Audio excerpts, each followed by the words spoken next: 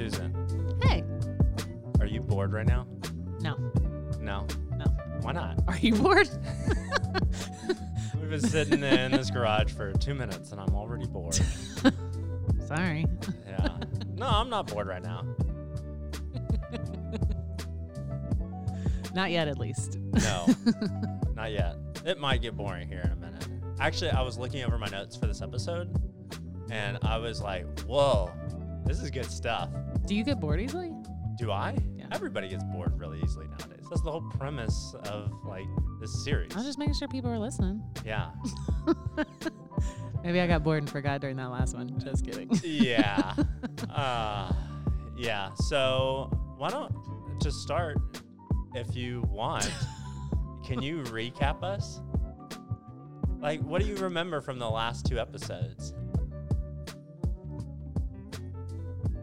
That's hard to remember. That's hard to remember. It Why feels is it? like a long time ago. Well, what do you remember? Nothing. I don't remember Nothing. anything these days. Wow.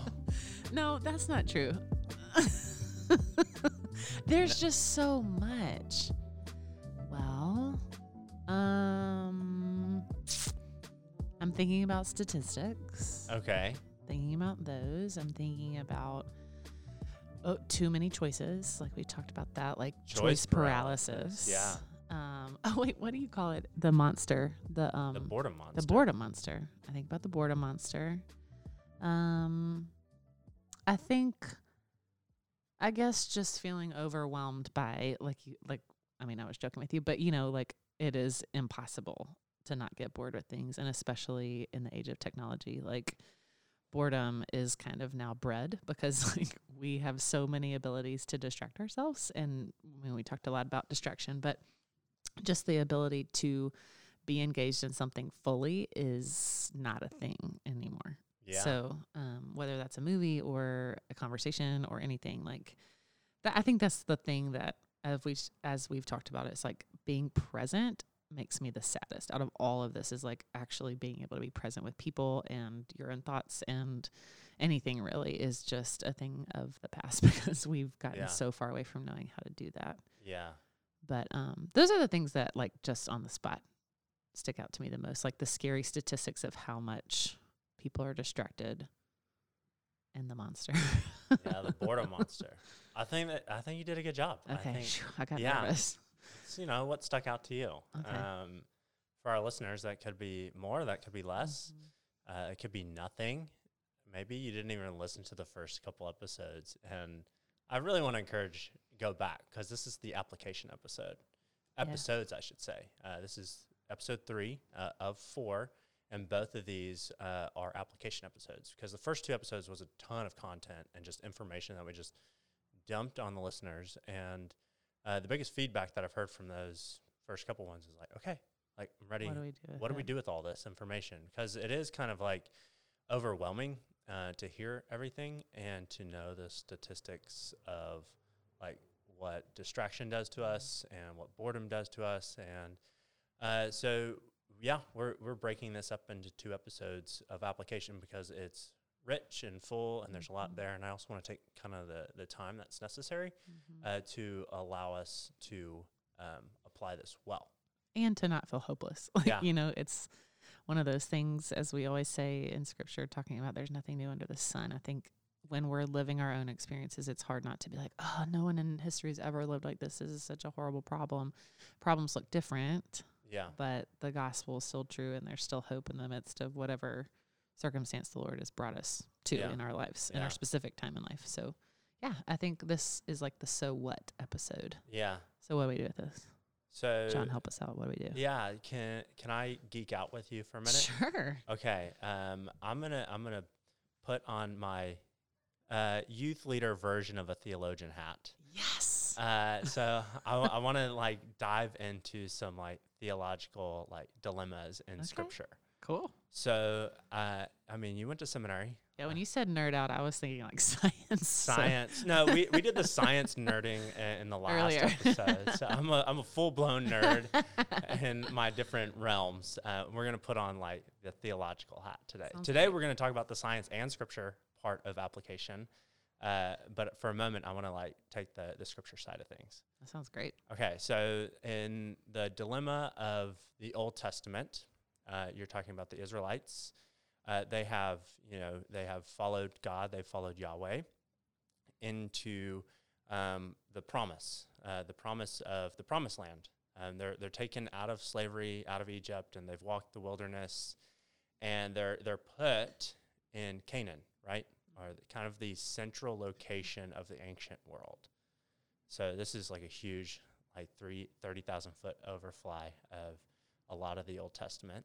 So they're right in the center of the ancient world in Canaan, and God wanted them there in this particular place because it was kind of a crossroads for a lot of how the world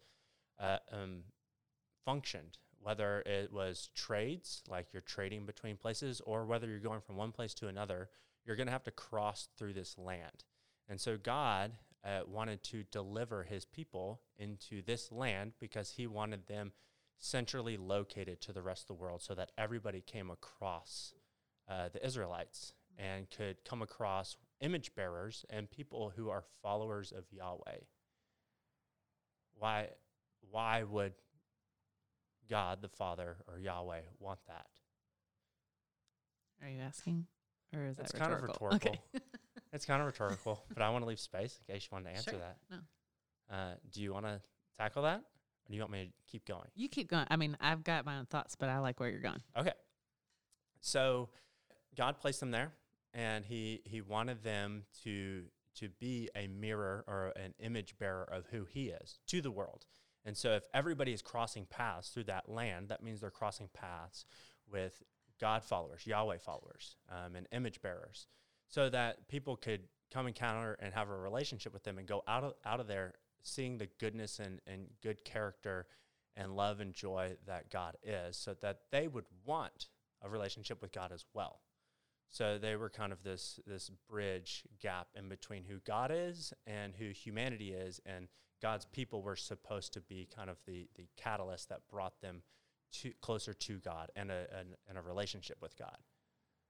What we find out with Scripture is that they fall away from that several times, actually. But if you want to just continually. What had happened during that time is when the Israelites arrived on site, they saw all their neighbors, all these people that were crossing their paths, and instead of bearing the image of God, they instead became distracted and wanted to bear the image of their neighbors, because what they saw in their neighbors is what they defined as good. And they said, I want a kingship or a rulership like that land or that king or that place or that. And so they lost focus on what their job was supposed to be as God's people, was to point people to God and to restore people into a relationship with God. But instead, they got caught up in not looking to God, but looking at their neighbors, and they flipped the whole thing over. And thus, the issue of sin perpetually kept going and going and going and going until we arrive at Jesus, obviously. So that was, Jesus was the answer to that issue. And we can get into the gospel in a little bit. But that was a huge line in Scripture that we should see and we should recognize, that the people of God became distracted and became attracted to the ways of the world. And this is our issue and our dilemma. And that's really kind of what this series is all about, is to realign ourselves in the right direction and realign with what God has in store for us, and not let us get so distracted by the ways of the world, but stay focused on the plan that God has in store for us.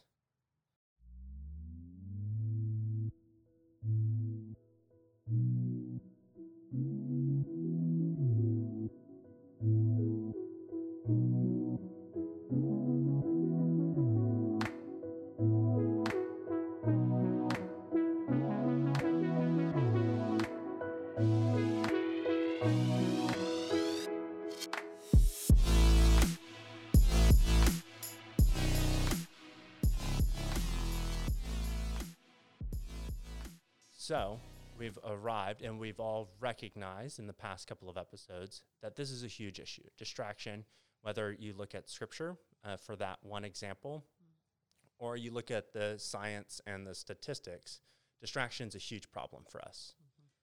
As you said already, what do we do with this? And I've sat down and I've done quite a bit of research, and I've tried to summarize and give 4 helpful things of what we can do to progress further and staying better focused on the right things. We don't have an issue with focus. We have an issue with focusing on the right thing. I have 4 things. We're going to do 2 in this episode and 2 in the next episode. So if we end too early and you're like, what? I'm going to be super disappointed. You'll just have to wait for the next episode. That's okay. It'll come out eventually. To start things off, there was this scientist who studied, how does attention work? How does our attention, like how do I, focus on something? How does it work? And he started off, and I think we've mentioned this in one of the previous episodes, is that no matter what it is or how long it is, the moment we give focus to something, whether that's a wall or whether that's a child or whether that's driving my car, in that moment, you are telling your brain, this is the most important thing in the world right now. Everything else needs to be shut out, and my brain is going to focus on this thing because you have told it that this is the most important thing in the world. So you have to think about that every single day, like how often we do that in any given day. How often do you focus on something, Susan? I have so many questions I want to ask. How do you define focus? Because when you were saying that, I was thinking, as a mom of little kids, I feel like my attention is so divided. And so that's probably a whole nother podcast. But I feel like I'm having to focus on like thousands of things in a day, continually. But again, maybe I'm misunderstanding what you're saying, like really actually focusing. But with I was thinking about this morning when I was trying to get breakfast and get people out the door to school and make sure Lydia was fed. I was like, I am spinning plates here. It's like someone needs formula, someone needs their lunch packed, someone needs syrup not all over their body, so we need a napkin, and so it's like I'm focusing on so many different things all at once, which means I'm not doing any of them well. But I would say I focus on a lot of things during the day. Yeah. In the way you're describing. Everything else is dead to me besides this one need. Yeah. And so I'm going to focus on it. And I want to say that that's not necessarily a bad thing. The first key here is to become aware of that. Right. Become aware that whatever you're giving your attention to, your brain is saying this is the most important thing, despite what you were doing right before that or what you're getting ready to do. Whatever you have given your attention in that given moment, whether it's a child or your phone or a car or whatever it is, your brain says this is super, super important. And that's why I took that information and I said and some other research done by some psychologists is we need to first take a moment to breathe and to pause and think, what am I giving my attention to? Both in looking back, what have I been giving my attention to? What does my schedule look like? When am I looking at my child when I'm helping them, or am I looking somewhere else and trying to do that at the same time? Then you have split focus, okay? And what does that say to your child? Because from a child's perspective, they're looking at where you're looking. Right. And if you're not looking back at them, they see whatever you're looking at as more important. Can I ask a question? Yeah. So you said that your brain, when you focus on something, your brain is telling you that's the most important thing. What does that actually mean? Like from a biological standpoint, is your brain actually shutting out other things so you can focus? Does that question make sense? Yeah, it makes sense. I didn't get that deep into the details of the research. That's fine. But from what I read and what I found is that they are saying that in order for you to survive to focus on something, it has to shut everything else out for even just a millisecond. Sure. No, that makes a lot of sense. It's down to a level to where we don't even think about it. That makes a lot of sense. Yeah. So everything else, it doesn't necessarily 100% block it out. It bumps it up in the priority level, if that makes any sense. Sure. So yeah, it doesn't get rid of things or shut it out or make it black. It just says, all right, this is number one, just in a quick second. Yeah. Okay. Yeah. Does that help? Totally. Yeah. So that's why I've said number one thing that we need to do, and we need, in order to become better at not becoming distracted from the wrong things and begin focusing better on the right things.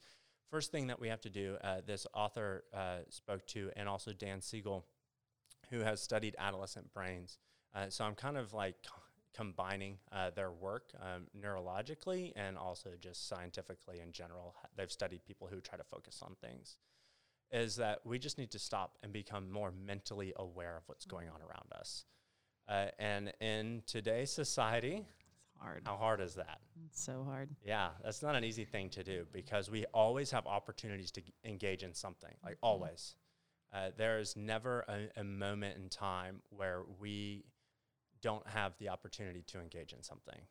Right. So you have to actively engage with the idea of your thought process more than we've ever had before. That's hard. Yeah, because even taking a walk, where you can do some deep thinking, and in the process of that, we have headphones and we can listen to music or podcast, or maybe you're walking right now listening to this podcast and we're totally distracting you from your own thoughts. We don't have to go into that. But it's really hard to think and process and take the time and really think about what has distracted you in your past. Maybe journaling, like why journaling is such a big thing and a big deal for people. Mindfulness is something Dan Siegel says. Like mindfulness is not something that you inherit. It's something you practice, and it's a habit that you develop over time. And it's key, as he says, to really develop that in the adolescent years. And that's hard. Oh, yeah. Yeah. Like, if you want a healthy teenager, help them be mindful of others. What's that look like? Right. That's a whole other how-to. Yeah, no, let's talk about it. Yeah. Like, what is a mindful teenager or a mindful adult look like, Susan? I mean, someone who can think beyond themselves and have empathy. Like, I think being empathetic is so, I'm dealing with this with my own children, and I'm realizing like Jack is just at the point to really be like, hey, you see a need and you could let it go by, or because you've become aware of it, you can step into that place. And so like being mindful that there's a world outside of you and your needs is really hard. And I'm wondering how to teach that in a way. Like, I feel like that was modeled really well at my house growing up, but I don't remember how. It was just such in the fabric of who my parents are that like it wasn't a sit down like, this is how you think of others. It was just that they modeled it so well. And I'm the youngest, and so it's like my sister was 4 years older than me, and so it's like that was always modeled from parent to child. And so that's I guess that's the thing why I struggle with that, and thinking of passing that on, of like, how do you teach that? Because we're not intrinsically wired to think of someone else. Right. Yeah. Thinking about myself is always the most easy thing to harness, I can always think of the things that I'm not getting, or having a pity party, or, what I want. And so I think modeling it has been for me the most like impactful thing. What do you think? I don't know. Yeah. I mean, again, you're spot on. I think most of like raising children and working with adolescents is a modeling, and that modeling looks very different in how you do it with like little children and how you do it with teenagers. Teenagers are much more capable. I think we become more frustrated when teenagers don't get it, but we have to remember they haven't fully developed that part of their brain yet. And it is a key time while their brain is developing, practicing those moments of mindfulness, becoming aware of their surroundings and other people's situations, and knowing that your lens of life is just one lens. For a teenager, and if you've spent any time with teenagers, they are very narrow-minded. And I don't mean that in a condescending way. It is, they just live with their blinders up. That's just how, because they don't have the capacity yet to like see their surroundings. And that's why what we do in youth ministry is we create exposure half the time. And some of it is just like, hey, I want you, like we go on a mission trip, I want you to see that the world is broken in different ways. I also want you to see the world as valuable in other cultures. And I want you to feel called to something. Yeah. And what's hard about youth ministry as opposed to like later college ministry or adult ministry is they are still in the thought process and the mindfulness process when they leave and go to college or go work after college, whatever they do after high school. And that's frustrating as youth workers and as parents, being like, I want you to fully grasp it here and now. Right. Yeah. It's like as you leave, I want you to understand what it's like to be somebody else and to be mindful, but also for you to be aware of who you are. That's the other half of it is teenagers don't fully see them for who they are. They see themselves as way too valuable, while also the other side of it as invaluable. Such a good point. And they're always going back and forth between those two things. And so we come back to teaching the habit of being mindful, as Dan Siegel would say. I just say think. Like, teach your child, teach yourself to be a good thinker. Like, process moments and experiences and conversations. Give time for those things to happen. Don't just jump from one thing to the next. We're really bad at this because we're super busy, like super, super busy. And, you know, in some ways, you know, you can be mad at me, but thank God for this pandemic. It's caused us to slow down. And people, what I've noticed, you know, still doing youth ministry throughout all this, it's looked different, is I've noticed that teenagers are much more mindful in these past 6 months than they've ever been in the 10 plus years that I've done youth ministry. It's unreal. And it's because we've been given the time and they've been given the time to be a little more mindful and think and process. Some of them are scared. They're like, whoa, I don't like who I am. I thought I was so-and-so. Like that's when I became a Christian, that was a huge realization. Like, I don't like who I am. And that's, you know, part of becoming a Christian is we are becoming more of who we're supposed to be. But in the process of that, we're revealed our sinful self. Yeah. And we have to think about that and what we're being saved from and what Jesus is saving us to. So those things. So this is a huge piece of this. But thinking, it's got to start there. I thoroughly, honestly believe that giving good time to think it through, to process, to pray through it is really, really helpful. It's going to kickstart all the stuff like you actually go do, okay? We don't like to sit and think because we're Americans and we want to just like, you know, go do it and get it done. Sometimes our thoughts are uncomfortable. Like you said, totally. Like it's revealing of your heart. It's revealing of maybe stuff you don't want to really think about and you have to confront it, which is actually a really healthy, good thing. It's just hard to want to do that sometimes. So the only other thing I was going to say, and I'm saying this to myself, but in case anyone else is in the same train, as I think about modeling this for children, I think about how easy it is to be frustrated when someone doesn't get it. And like, just really, I don't know, I guess when you were talking, I was just thinking like, how do I make sure I'm not using shame to motivate, someone to be mindful of like, well, you don't even think about your brother, like something like that, of being mindful myself in how I shepherd my children, not to like browbeat them into thinking of someone else, but that like that is actually a really delicate balance to not bring shame into the equation, because it's like, this is something really hard that I have to work on, how to show my children how to do that for each other, and not doing it out of a frustration, but doing it out of a place of like, if I'm intentional about teaching them this, I'm not going to be caught off guard in a moment where they're frustrating me, where it's like, oh, you're not thinking about anybody else but yourself. It's like, if we can stop and be like, hey, like, let's think about this. That helps me kind of think through that differently of as we model, as we shepherd, that there's actually a really healthy and helpful way to do that instead of the like frustration, shame train kind of thought pattern of it. But anyways, that just popped in my head. So I was just thinking that's hard as a parent to do that well. Yeah. So we got to be even mindful about how we're mindful. Oh, totally. It's a whole rewiring of the brain. And one thing they talk about is why the thought process is so important is there's the big word that we've thrown out there a few times is we have neuroplasticity in our brain, meaning our brains are plastic and they're moldable and they're trainable. And we never grow out of that.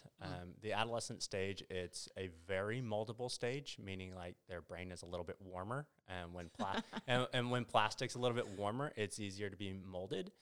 And as we get into adulthood, we feel like we're sealed in that way. And however we are when we turn 25 is the way we'll be forever. In a lot of ways, that's true because we've given into that.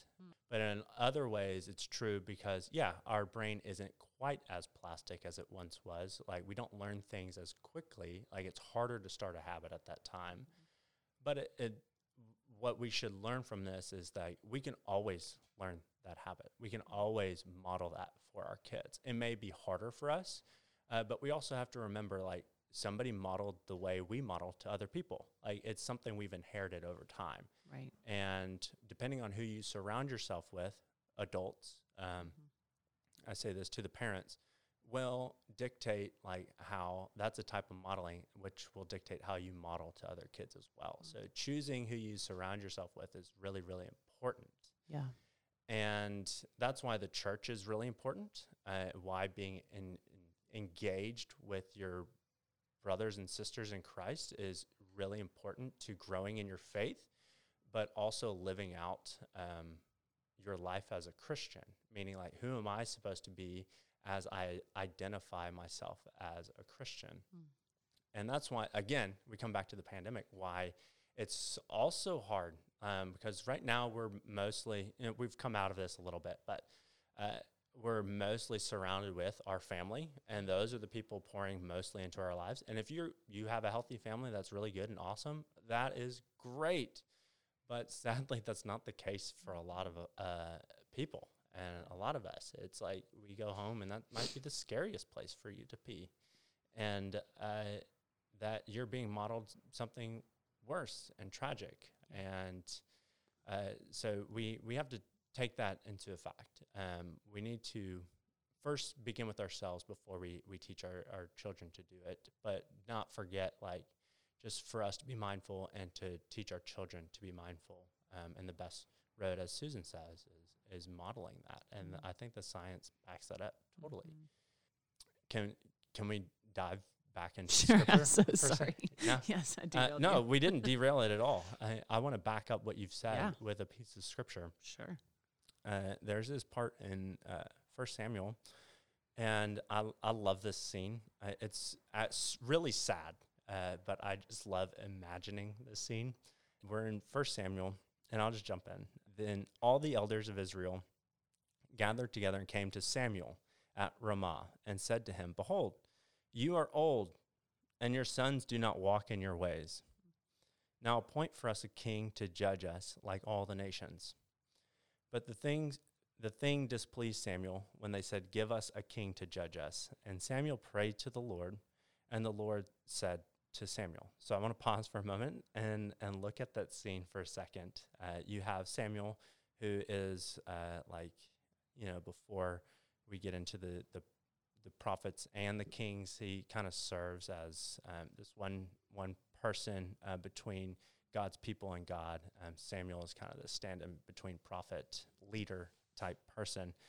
And Israel is being surrounded by their neighbors, of which we've reached the point in Scripture where they're seeing their neighbors as good, and they're being influenced by their neighbors as opposed to influencing others. And that has Sounds familiar. Yeah. So their neighbors have influenced them to want a king. And that was never part of God's plan for his people. He said, "I'm your king. I am your ruler. you don't need a king. Like, I'm good enough for you. Whoever I appoint as your leader, that's who I'll appoint, and it's not going to look exactly like the rest of the world does. Instead, take that and model that for the rest of the world. And tragically, they fail in this moment. But when we look at what Samuel did with this, a godly man, he is the leader of these people. And he is a godly man close with the Lord. I want to first recognize what he does, and he steps out, and Samuel prayed to the Lord. Prayer is a moment to reflect. It's a moment for us to slow down and seek the Lord's wisdom and counsel, but also his comfort. And that's exactly what Samuel does. So he's still modeling what a faithful follower of Yahweh is like. So he's like, I've been hurt and I've been harmed. And instead of me backlashing against these people, I'm going to go to the Lord. I'm going to retreat. I'm going to reflect. I'm going to pray. I'm going to spend time. And so Samuel goes to the Lord, and we pick up there, and God responds. And it's a little bit surprising as to how God responds. You would think God says, like, no, go back to them and tell them, like, you're good enough, like, things are good. But God instead says, obey the voice of the people in all that they say to you, for they have not rejected you, but they have rejected me from being king over them, according to all the deeds that they have done from the day I brought them up out of Egypt, even to this day, forsaking me and serving other gods, so they are also doing to you. Now then, obey their voice. Only you shall solemnly warn them and show them the ways of the king who shall reign over them. So God, in this moment, when we retreat and reflect and give time to process with God, he reassures us. He reassures, just like he did with Samuel. Like, it's not you. It's not you. At the root of it all, they're disobeying me. And I don't want you to feel like you're less than who I've created you to be. Instead, I'm going to give them what they want, and it's going to end tragically if you keep reading. No spoilers, because hopefully, how this goes. But it ends tragically, but he still says, I still need you, Samuel, to be a mouthpiece for me. I need you to speak on my behalf and warn them when this begins to fail. And Samuel goes on to be this massive influencer for the people of Israel, between them and who God is, but also the king that he appoints. And that's part of the process of what it takes to think. Samuel could have easily stepped back and said, I'm not worthy. I must have failed these people. I'm out. And God encourages him.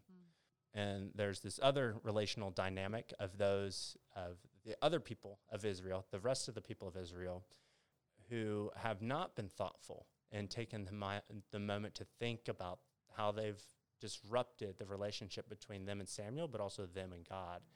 And they became distracted by the ways of the world and stopped thinking and just started reacting like, they're successful, I want to be successful, let me do what they're doing. And they just reacted and became these ways, and it spiraled down and down and down and down and down. It makes me think of, is it in the garden where it talks about they traded the truth for a lie? And that, like, as you were saying that, I'm like, so it's like they didn't intentionally decide to be like disobedient. It's like, oh, this looks really good. Like, those people are successful. Yeah. And that is so hard to fight against when you trade truth for what you think is truth, but it's actually not, the lie of fill in the blank is better than what God has for me or what I know is right. And you're describing like a whole host of people who decide that in the face of when God's like, no, this is better for you, but they decide that they know better than God, and it becomes damaging. And that's hard.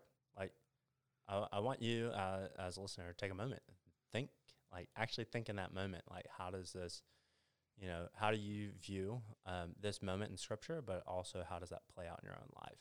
Like, do you react to the moment and just like get right into action to respond with how you're feeling in the moment? Or do you take a moment and, like Samuel, he says, like, oh, this doesn't seem right. I'm going to step back.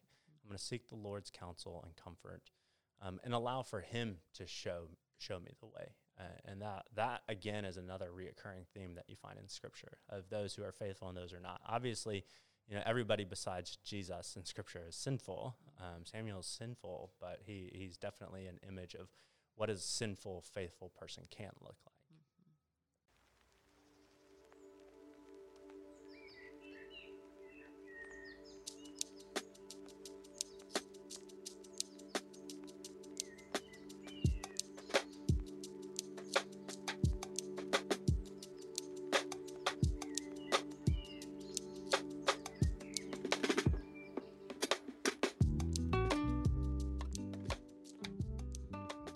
So after we've thought about things, we jump to the next thing. They're like, okay, I'm done thinking. I'm done just like sitting in my own head, and I'm done praying. I'm done waiting on the Lord. Give me something to do.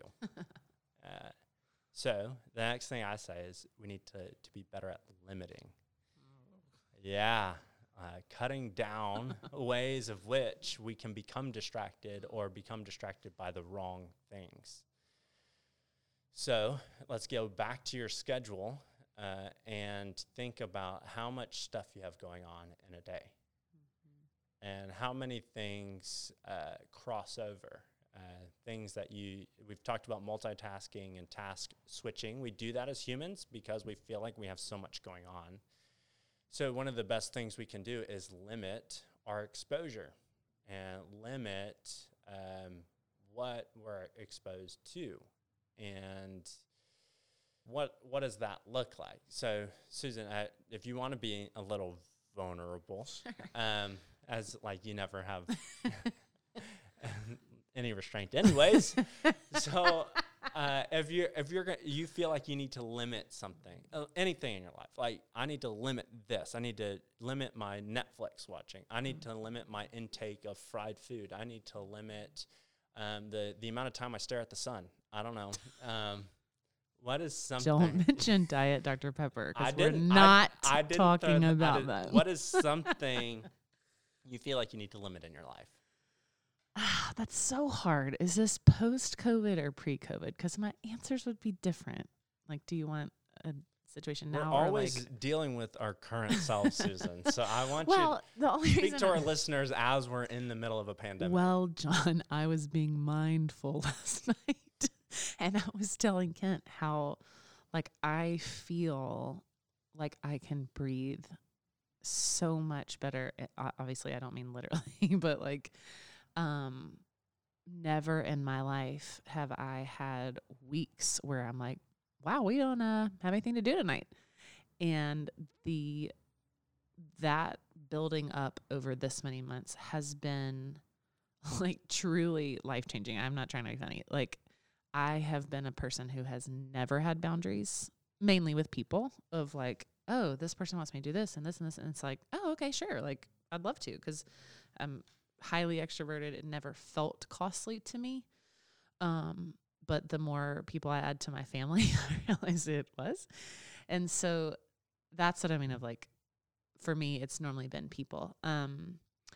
Currently, I mean, for me, I really struggle at the end of the day. Like, normally our days are busy with children, maybe not outside our home, but my day is busy in that way. And it is really hard for me to choose something intentional over television. It doesn't matter if I'm, like, doing a project in front of the TV or, like, actually paying attention to the TV or looking at my phone in front of the TV. That is always what feels good to me at the end of the day. You're like, whew, I'm done with today. Like, I'm going to listen or zone out to a dumb TV show. And it's never something that I'm, like, really checked into. It's like, I've watched The Office 10,000 times. Like, you know, it's like, I always equate it to, like, a bag of Cheetos. It's like, it's not really that good, but it tastes good the first few bites that you have, but it's never fulfilling. And so, like, you feel like you need one more. Yeah. And so for me, it would definitely be, I would say television over just, like, general technology. Like, sure, my phone, but, like, that in itself is a choice I feel like I make to not be intentional. You know, it's like, I don't want to sit around and, like, think about the day. I don't want to, I like made this rule for myself. Like, it's really hard for me to do, like, quiet time at night because I'm so fried. I'm like, well, yes, but, like, that's true. But a long time ago, I had to make a decision when my kids take naps, like that would be a time I'm like, that's like 2 hours of like good time I could do something with. But like the fallacy of I just need to rest and watch a TV show, you know, and then coming to grips with myself of like, that's not actually restful. Yeah. And so I think for me, I'm like answering the question now of like, what is restful, and realizing that like for me, restful, the lie that I would believe is that it's really restful to lay in my bed and watch a dumb TV show for way too long. Yeah. We're not talking like, oh, I watched one show and now that bucket is filled. It's like, well, now it's midnight and I'm exhausted. And why did I do that? So that was a very long answer. I'm sorry.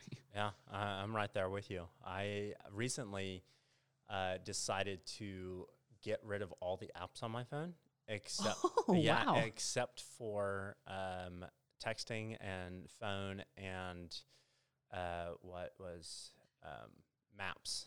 Yeah, and music. Sorry, music. Never cut out music. Let's be real. I'm trying to be realistic with myself, and I'm still in it. And how's it gone? It's been really boring. I'm gonna be honest, and it's been hard to sit in that like limitation of like, I need, you know, like I'm watching a show on Hulu, which still has commercials, and it's the same. I don't mind commercials, but when it's the same commercial every single break, like the Santa Claus climbing down the ladder, and it's, you know, some sort of car commercial, and I'm just like, I need something, you know, and it's not long enough to strike up a conversation with Carrie. You know, it's like you have 4 minutes. And, you know, you can go to the bathroom, you can get a drink of water, but you can't do that every single break. Right, because they come so much. Yes. So, like, normally your go-to is, like, let me just scroll Instagram. Let me just, like, hop onto YouTube. Let me just do whatever. Mm-hmm. And I've taken that away. And it's been grueling, I must be honest. Like, grueling to sit there like, well, I have opened up my text message app. Nobody's texted me, and I will say I've been better at responding to texts because like I have nothing else to do on my phone, and I also find myself in a panic. Like, why am I not getting more notifications? Like early on, like the first week of it, I was like, this is so weird. Like, I'm so lame. Nobody likes me. You know, I don't get any emails. Like all this stuff, and I'm like, oh wait, I took all my apps off. Like, this is weird. It also made me think, like, why do I have such a nice phone if I'm only going to use these apps? So I would say it's been an equal moment of, like, freedom, but also, like, really hard. Like, early on, it's like, this is hard. But, like, I made it doable because I physically limited myself. Like, I don't have a choice in this. I can't just, like, scroll through maybe the locked, quote-unquote, locked version of my apps and unlock it for a moment and open it up. It's like, no, I would literally have to re-download this app, figure out my password for all these things, which, you know. That's another beast. Yeah. And then I have to find my emails, you know, all this stuff. So I've made it really, really hard, and I've limited myself. And that actually came out of one of the conversations we had. I'm like, whoa, like I'm super distracted like all the time. And I do it like in any given moment. I see students do it all the time. Like every split second, let me do something to distract myself, make sure I never feel bored, always feel some sort of gratification in doing something all the time. So what's been your biggest takeaway? Like, how are you far enough into it to be like, oh, I really love this, or it's really I stand by what I said on episode 1, that smartphones are stupid. Like, they don't need to exist. Have I missed out on anything? Nope. Have I missed a few emails? Not more than normal. Sure. Yeah. I have not missed out on anything because I'm still accessible. Sure. But it's through the normal means of conversation rather than, you know, I don't need to see who's doing what on, you know, this piece. I've never been super into social media, but just everything else. Because I can find myself just like spending hours on YouTube or whatever it may be. So I've gotten rid of it. And there's, I'm still sitting in the awkward stages. And it's been a couple weeks and be like, what do I do at this time? This is so weird. So what do you do at that time? I think. It points me back to my head, or it points me to the person sitting in the room. who's also on their phone, been like, hey, can you talk to me? Because I have nothing to do on my phone right now. And how healthy is that? Like, that's good. I can't believe we've come to this point in society that is like what we have to do. But Right. I know I'm not alone in that. You are not alone. Yeah. 100% you're not alone. Yes.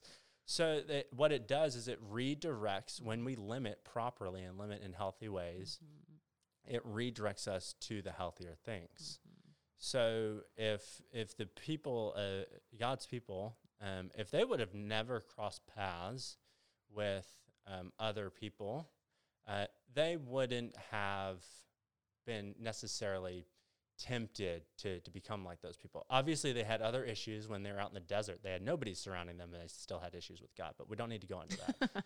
But if you would have limited their exposure, that would have helped. Mm-hmm. That being said, and I want to be very careful, just cutting something out doesn't fix the problem. Right. And we're going to get deep into that. Like, just getting rid of something is not helping, but it doesn't solve it. It definitely helps in the step of the process. It gives you an opportunity to redirect. Mm-hmm. If I limit, I have to point this energy, this boredom somewhere else. Mm-hmm. And the key is putting the right thing in front of you and pursuing the right thing in those moments when we limit ourselves. Mm-hmm. So, I'll just give you a little bit of encouragement for everybody, as if you're struggling with your cell phone and, like technology, I will say it's okay to not be reachable all the time. Mm-hmm. Like, it's okay. And it's okay not to be able to reach somebody else all the time. And it's hard to think about that, but most of human society, that has not been the case. Right. And clearly humans have survived. That's why we're here. That's why we exist. Some people would say we wouldn't thrive if we weren't that way. But we've obviously seen issues that have come from this. And are we thriving because we're reachable all the time? No. I don't think we are. And I think it's okay for us to say, my phone's away for this time, this hour, at nighttime, during homework time, during study time, during family time. Like, it's not even like accessible. It's up on the roof. Like, I have to like get out a ladder and crawl up onto my roof and go get it. Like, it's hard. Yeah? Yes. I just want to say that, like, outright. Like, it's okay. Mm-hmm. And I know a lot of us struggle with that. And if it's not there, we're less likely to be tempted. Absolutely. Start there. Start with limiting there. Again, it's not going to solve everything, but it's a start with something. So this was actually super fascinating. This is a study that came out about adolescent brains and limitations, and this is what they came up with. This is a quote: "Information attained, like given, does not equal gain. So just because we have doesn't mean we've gained something from it." Oh, I definitely feel that painfully. Yeah. I think about that with social media. Yeah. It's like, I'll waste an hour and then I won't remember anything that I looked at the next day. Yeah. So it's, you have to think about that in a lot of contexts. Just because you have more doesn't mean you have more. Totally. Or you haven't gained anything. Just, there's a certain point where Jeff Bezos, acquired enough money to be the wealthiest man in the world and then, kept going. At what point, do you keep going? And that's, the issue with money and all that. And it's you're never going to be satisfied because you can literally just print it and put another zero on the screen or whatever. That does not, they don't equal each other. So limitations are, can be a really good thing. And setting up those boundaries and those parameters, saying what is enough? Defining that stuff for yourself. What is enough? What are the bare bones of what I need in life? And working from there. And they go on, it's talking about adolescence. It is critical that developing minds, like they are in the teenage years, build cognitive control abilities that allow them to engage flexibly in dynamic and challenging environments. Say that again. Okay. That was a lot. I had to think about this several times. It is critical that developing minds build cognitive control abilities that allow them to engage flexibly in dynamic and challenging environments. So what that's actually saying is, let's put it into like normal terms. A teenager needs to be able to limit themselves on any given moment by themselves. They need to have the ability to say no and to say yes in the right scenarios. They need to be able to build their own boundaries on their own. So if we take away their phone or if we take away their car, in the moment, for that 1 second, it's helpful. But if we don't follow up with steps and a process for them to limit themselves, it's never going to help. So the whole conversation of like, do teenagers need to have cell phones? And when do we take away cell phones? And I've Susan knows this. We've talked about this for years of like, what do we like? Do we allow kids to have cell phones at youth group? All this type of stuff.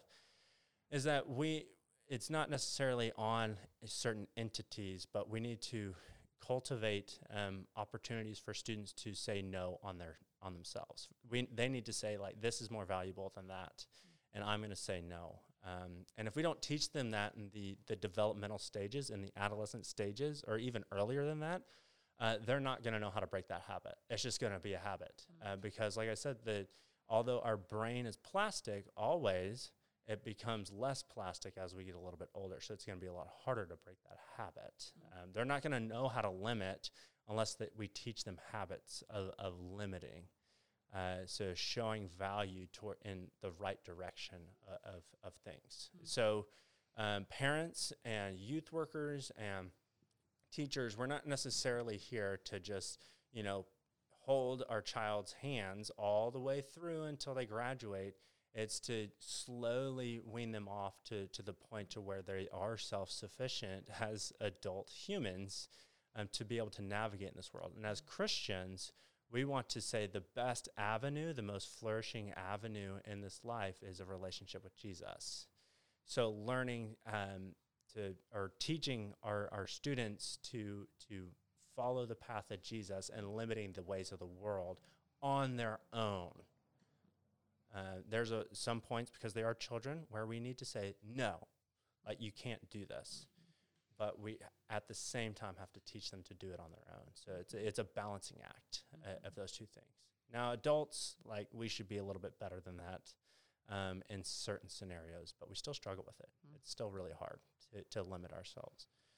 So I take that to heart, and with everything, with every issue that we come across with teenagers. Like I just don't want you to feel this pain, so I'm going to take it away from you. What we need to do is develop healthy coping mechanisms. When things are hard or things are difficult, don't just get rid of the anxious moment. Help them deal with it in a healthy way. Don't take them off the stage because they don't want to perform. Like, how can you get through this even though it is an anxious moment? Obviously, you don't want to put them in life-threatening situations, but anxiety is a healthy thing to experience as a teenager when it's paired with right coping mechanisms and right limitations put on them and helping them do it on their own. All right, that's a lot. I was trying to think of that. It's a term from Educational Ministries that talks about how, I don't remember what it's actually called, but it's about how you learn things by learning it yourself. Like you actually, like your brain is wired to learn something better. Do you know what I'm talking about? It's like they would explain something like a term, disequilibrium, but I remember our professor they would teach from the back of the class because it was really confusing. Like, why are you teaching from the back of the class? But they were teaching something, but they were teaching it by doing it. And I was just thinking about that, like what you're saying is so important of like, if we're always rescuing, always coming in, always like alleviating the thing that is the hardship, our students aren't actually learning that. It's like we have to walk alongside them and say, like, we're going to take this phone away, but what are we going to fill this time with? And why is this going to feel either good or hard? Or, like being even mindful in those moments of how to walk through what you're feeling or what you're addicted to. Like, that's really helpful instead Yeah. of just saying like, this is bad, put it away. Like, Yeah. Which when we don't give ourselves the time to do it, that's just what we revert to. So Yeah. anyways, that's what I was thinking about. Yeah. But this is really helpful. Yeah. This is very challenging. So that's think and limit. Think and limit. It seems like that. the easiest stuff, but it is. Whew, that's a doozy, John. It's hard. Like This wasn't light. I was telling you, I was sitting there in this content thinking like, this is really good and really rich, but I have to think Hard. a lot about this thinking thing, and I have to like limit better and like sit in the limitations. Like I'm still sitting in the pain of limiting my cell phone. Like even limiting like the idea of like I have this $600 phone and I'm not utilizing it. Now I feel like I'm wasting this. Like Flip phone. Let's go. yeah. I'm ready. All right, we'll pick back up with episode 4. Can't wait. Yeah, the final 2 steps in the final episode of this 4-part series. Good luck to us. I hope they're easier than this one. This one's hard. They're not. Oh, they're not. Oh no. All right. I'm intrigued. We'll see y'all soon. See you soon.